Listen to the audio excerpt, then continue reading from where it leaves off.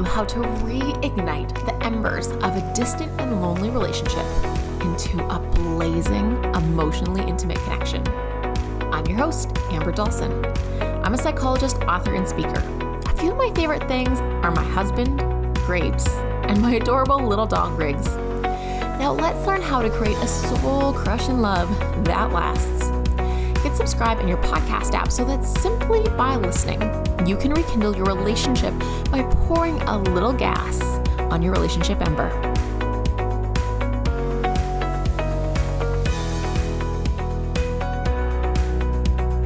This podcast is for informational purposes and should not be misconstrued for specific relationship advice. For advice for your specific relationship, seek a local couples therapist for relationship counseling or couples therapy.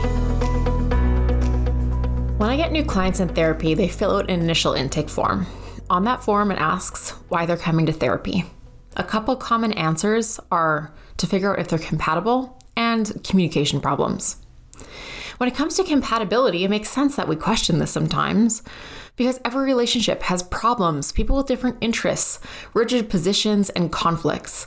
When these things emerge and happen more than the good times, a lot of couples come to therapy and wonder if they are in fact compatible. They might even wonder if they're soulmates and if they should be together. It does suck sometimes to love someone and wonder, should I be with you? Or to remember that you used to love them and be unclear about if you still do. So let's discuss that. I recently watched The One on Netflix. It really got me thinking about compatibility. So if you haven't seen it, it's a TV show that's a touch in the future from where we are now. The premise of the show is that you can test your DNA to find your perfect match, the perfect partner who you're scientifically guaranteed to fall in love with. Rebecca Webb is one of the founding scientists. She and her scientist partner steal some DNA data to uncover if their matching theory really works in practice. They put Rebecca's DNA through the system and they find out who is to be Rebecca's true match. She finds herself on a sandy beach at a bar chatting with a bartender, and the bartender feels like he's known her forever. The connection between them is palpable. The conversation flows easily, and it's as if they cannot take their eyes off each other. Gosh, we all know, or most of us know, how good it does feel to fall in love. Caught up in the bliss and exhilaration of it all, we feel like we would be a better person with someone, that we could change ourselves and our lives for the better. Rebecca, in fact, does tell her fellow scientist that she's going to stay and live with her match. Then, after talking to her scientist friend, she decides she's not going to do that, and she asks her match to come and live with her. Although they are deeply in love, her match also loves his brother. And her match and his brother are the only family they have in the whole world. His brother doesn't want to move. Now, Rebecca knows they're matched, but her match doesn't know they're matched. And although he loves her, that love is not enough. And incompatibility seems to be where they want to live. What his brother's needs are, they don't resolve it and break up. The TV show also displays many other couples who have quickly and passionately fallen in love. And they're still having affairs, still choosing not to be together, and still lying and betraying and even murdering the siblings of their matches. All sorts of betrayal is going on. Now, of course, this is a TV show and not reality. And it still got me thinking about compatibility. Aaron Beck has a book called Love is Never Enough, and it details why love alone isn't enough to make your relationship work. John Gottman in his work points out that common interests aren't always what keeps couples together. I mean, you can have similar interests with someone and have interactions riddled with conflict. I mean, imagine going golfing with your spouse and every time you took a swing, they're like, that wasn't good enough. What were you thinking golfing that way? Pull your head out of your butt and golf better. Would that feel fun to have that common interest with that person? I don't know if I'd want to golf with them. John Gottman also points out there are many things about our partners that we will never be able to change. And he stresses that in happy long-term relationships, we need to be tolerant of each other's faults. Because choosing a partner is choosing a set of problems. So let's circle back to the word compatibility. You can fall in love with someone in a second, But what really keeps you together for the long haul? One of the answers here is a deep friendship. And of course, that doesn't prevent conflict, but it does stop conflicts from getting too nasty. When you really like your partner, it's harder to be nasty to them. Now, conflicts in relationships are pretty normal. So if you're wondering, are we compatible? We fight? Well, most couples do. Why is that? Because about 69% of the time, couples are just different people, different beliefs, different values, different ways of looking at the world, and they are going to see things differently. And therefore, that means they're going to have about 69% of problems that will never, ever be solved between them. And that means to be compatible, they have to learn to tolerate the differences between them. And yes, we are still going to have deal breakers. Even if we're friends and even if we have things we're going to tolerate, we're going to have deal breakers.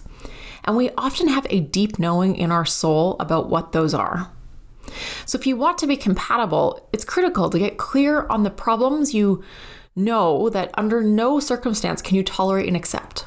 For example, some people are okay with open relationships and others are not. Some people are okay with drug use and others are not. Some people are okay with leaving the dishes in the sink, while others think they must go in the dishwasher. Some people are okay with having children and others are not.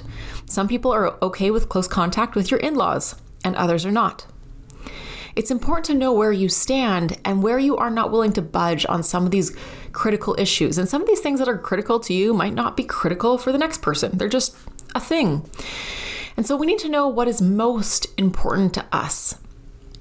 And then when you choose a partner, can you tolerate when they're a little different than you? If perhaps it's not a deal breaker, but your partner likes to spend more time with your in-laws than you would like, can you handle that? Can you be tolerant of a partner who likes to be on more of a budget than you would be on your own? Can you tolerate living in a touch more of a dirty home than you would prefer?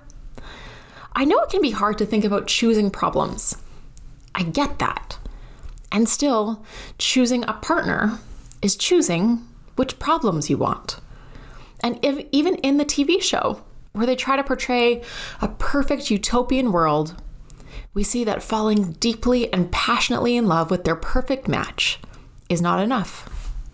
And so I think staying in love is a choice, and a deeply vulnerable choice. In this choice, we risk being hurt, disappointment, and rejected, so that in the moments we get it to feel good, and we get to have love and belonging and feel heard, it just feels nice.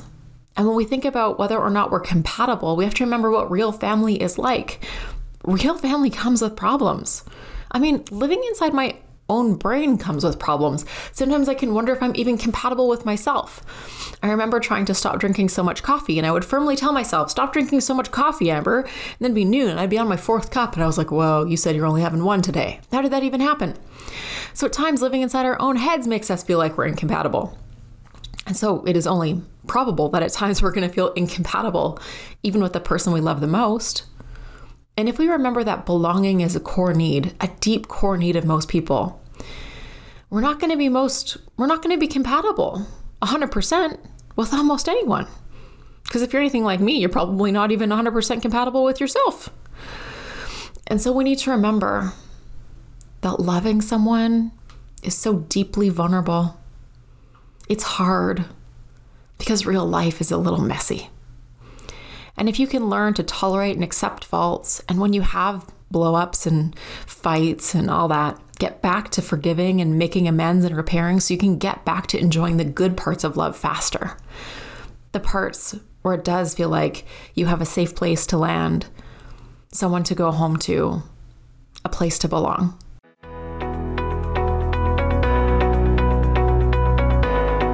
Thank you for tuning in to Relationship Psych, the podcast, put on by Ember Relationship Psychology. If you're looking for more free relationship help or advice that comes straight from the couples therapy room, check out the free resources and the blog at www.emberrelationshipsychology.com.